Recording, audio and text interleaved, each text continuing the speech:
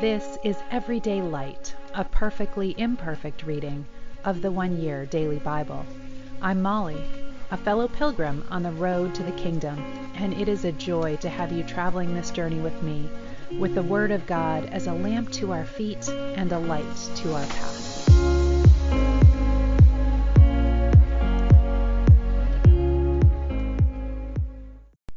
Welcome. This is the One Year Bible reading for April 22nd, and we are finishing the book of Joshua today, turning to the final chapter, chapter 24.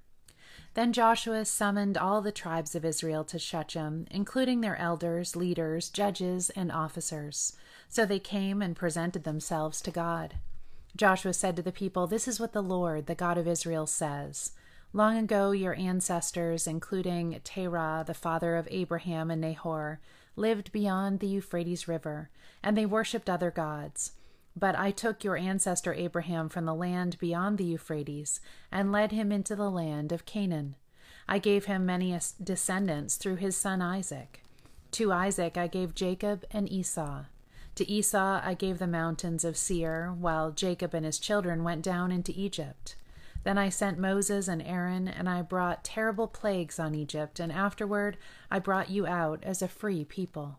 But when your ancestors arrived at the Red Sea, the Egyptians chased after you with chariots and charioteers. When your ancestors cried out to the Lord, I put darkness between you and the Egyptians. I brought the sea crashing down on the Egyptians, drowning them. With your very own eyes you saw what I did. Then you lived in the wilderness for many years. Finally, I brought you into the land of the Amorites on the east side of the Jordan. They fought against you, but I destroyed them before you. I gave you victory over them, and you took possession of their land." Then Balak, son of Zippor, king of Moab, started a war against Israel. He summoned Balaam, son of Beor, to curse you, but I would not listen to him. Instead, I made Balaam bless you. So I rescued you from Balak. When you crossed the Jordan River and came to Jericho, the men of Jericho fought against you, as did the Amorites, the Perizzites, the Canaanites, the Hittites, the Girgashites, the Hivites, and the Jebusites. But I gave you victory over them, and I sent terror ahead of you to drive out the two kings of the Amorites. It was not your swords or bows that brought you victory. I gave you land you had not worked on, and I gave you towns you did not build, the towns where you are now living. I gave you vineyards and olive groves for food, though you did not plant them. So fear the Lord and serve him wholeheartedly. Put away forever the idols your ancestors worshipped when they lived beyond the Euphrates River and in Egypt. Serve the Lord alone. But if you refuse to serve the Lord, then choose today whom you will serve. Would you prefer the gods of your ancestors that they served beyond the Euphrates? Or will it be the gods of the Amorites, in whose land you now live? But as for me and my family, we will serve the Lord." The people replied, "We would never abandon the Lord and serve other gods. For the Lord our God is the one who rescued us and our ancestors from slavery in the land of Egypt. He performed mighty miracles before our very eyes. As we traveled through the wilderness among our enemies, he preserved us. It was the Lord who drove out the Amorites and the other nations living here in the land. So we too will serve the Lord, for he alone is our God." Then Joshua warned the people, "You are not able to serve the Lord, for he is a holy and jealous God. He will not forgive your rebellion and your sins. If you abandon the Lord and serve other gods, he will turn against you and destroy you, even though he has been so good to you." But the people answered Joshua, "No, we will serve the Lord." "You are a witness to your own decision," Joshua said. "You have chosen to serve the Lord." "Yes," they replied, "we are witnesses to what we have said." "All right then," Joshua said, "destroy the idols among you, and turn your hearts to the Lord, the God of Israel." The people said to Joshua, "We will serve the Lord our God. We will obey him alone." So Joshua made a covenant with the people that day at Shechem, committing them to follow the decrees and regulations of the Lord.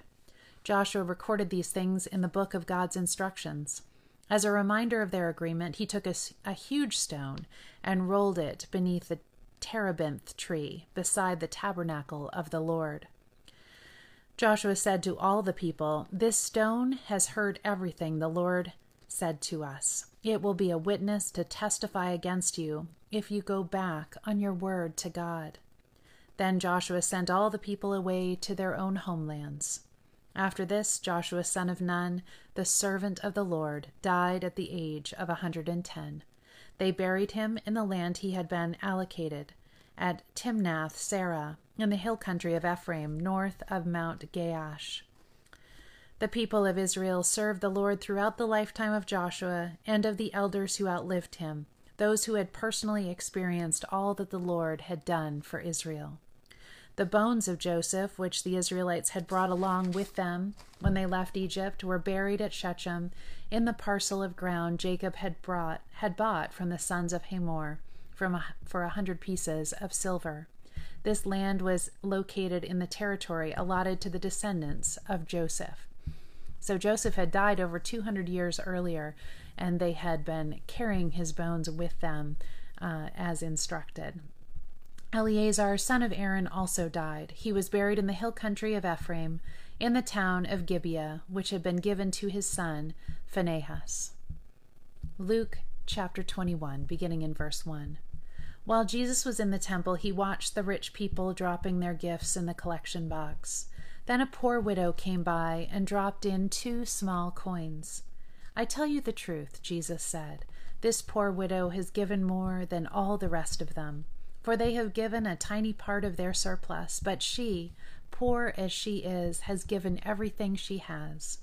Some of his disciples began talking about the majestic stonework of the temple and the memorial decorations on the walls. But Jesus said, "The time is coming when all these things will be completely demolished. Not one stone will be left on top of another." "Teacher," they asked, "when will all this happen? What sign will show us that these things are about to take place?" He replied, "Don't let anyone mislead you, for many will come in my name, claiming, 'I am the Messiah,' and saying, 'The time has come.' But don't believe them. And when you hear of wars and insurrections, don't panic. Yes, these things must take place first, but the end won't follow immediately." Then he added, "Nation will go to war against nation, and kingdom against kingdom. There will be great earthquakes, and there will be famines and plagues in many lands, and there will be terrifying things and great miraculous signs from heaven. But before all this occurs, there will be a time of great persecution. You will be dragged into synagogues and prisons, and you will stand trial before kings and governors because you are my followers. But this will be your opportunity to tell them about me. So don't worry in advance about how to answer the charges against you, for I will give you the right words and such wisdom that none of your opponents will be able to reply or refute you. Even those closest to you, your parents, brothers, relatives, and friends, will betray you. They will even kill some of you, and everyone will hate you because you are my followers. But not a hair on your head will perish. By standing firm, you will win your souls. And when you see Jerusalem surrounded by armies, then you will know that the time of its destruction has arrived. Then those in Judea must flee to the hills. Those in Jerusalem must get out, and those in the country should not return to the city. For those will be days of God's vengeance, and the prophetic words of scriptures will be fulfilled. How terrible it will be for pregnant women and for nursing mothers in those days, for there will be disaster in the land and great anger against his people. They will be killed by the sword or sent away as captives to all the nations of the world. And Jerusalem will be trampled down by the Gentiles until the period of the Gentiles has come to an end. And there will be strange signs in the sun, moon, and stars. And here on earth the nations will be in turmoil, perplexed by the roaring seas and strange tides. People will be terrified at what they see coming upon the earth, for the powers in the heavens will be shaken. Then everyone will see the Son of Man coming on a cloud with power and great glory. So when all these things begin to happen, stand and look up, for your salvation is near. Psalm 89, finishing this psalm today, beginning in verse 38. But now you have rejected him and cast him off. You are angry with your anointed king. You have renounced your covenant with him. You have thrown his crown in the dust. You have broken down the walls protecting him and ruined every fort defending him. Everyone who comes along has robbed him, and he has become a joke to his neighbors. You have strengthened his enemies and made them all rejoice. You have made his sword useless and refused to help him in battle. You have ended his splendor and overturned his throne. You have made him old before his time and publicly disgraced him. O Lord, how long will this go on? Will you hide yourself forever? How long will your anger burn like fire? Remember how short my life is, how empty and futile this human existence. No one can live forever. All will die. No one can escape the power of the grave. Lord, where is your unfailing love? You promised it to David with a faithful pledge. Consider, Lord, how your servants are disgraced. I carry in my heart the insults of so many people. Your enemies have mocked me, O Lord. They mock your anointed king wherever he goes. Praise the Lord forever. Amen and amen. Proverbs 13:20-23. Walk with the wise and become wise. Associate with fools and get in trouble. Trouble chases sinners while blessings reward the righteous. Good people leave an inheritance to their grandchildren, but the sinner's wealth passes to the godly. A poor person's farm may produce much food, but injustice sweeps it all away. And to end today, we're looking at the heart and the mind, the coordination of each. And Selwyn Hughes is going to give us an idea today of how to do that, taken from Luke 8, verse 15. Those with a noble and good heart who hear the word retain it, and by persevering produce a crop. We turn now to consider some of the steps we must take in order to bring about a more perfect coordination between heart and mind. The first step is this: prepare to take an honest, straightforward look at what is going on beneath the surface of your life. Over the years in which I have been writing Every Day with Jesus, I have from time to time invited my readers to spend a few days taking an honest look at themselves. The reactions I have got to this suggestion have been quite interesting.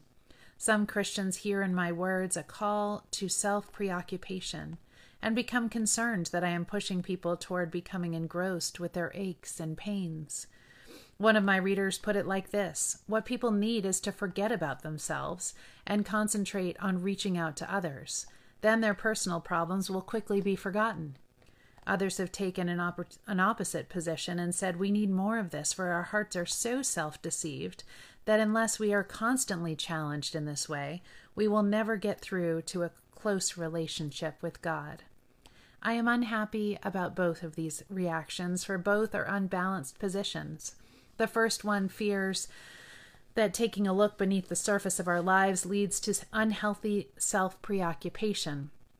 And the second assumes that constant self-examination is the only way forward. An honest, occasional, and straightforward look at what is going on beneath the surface of our lives contributes greatly to our spiritual progress, providing it is done in a proper and balanced way, which is what we'll talk about tomorrow. Oh God, help us to see that in inviting us to examine ourselves, you are not seeking to demean us, but to develop us, not to take away from our spiritual stature, but to add to it. Make us honest people, honest with you, honest with ourselves, and honest with others. Amen. Love you all. Have a wonderful day.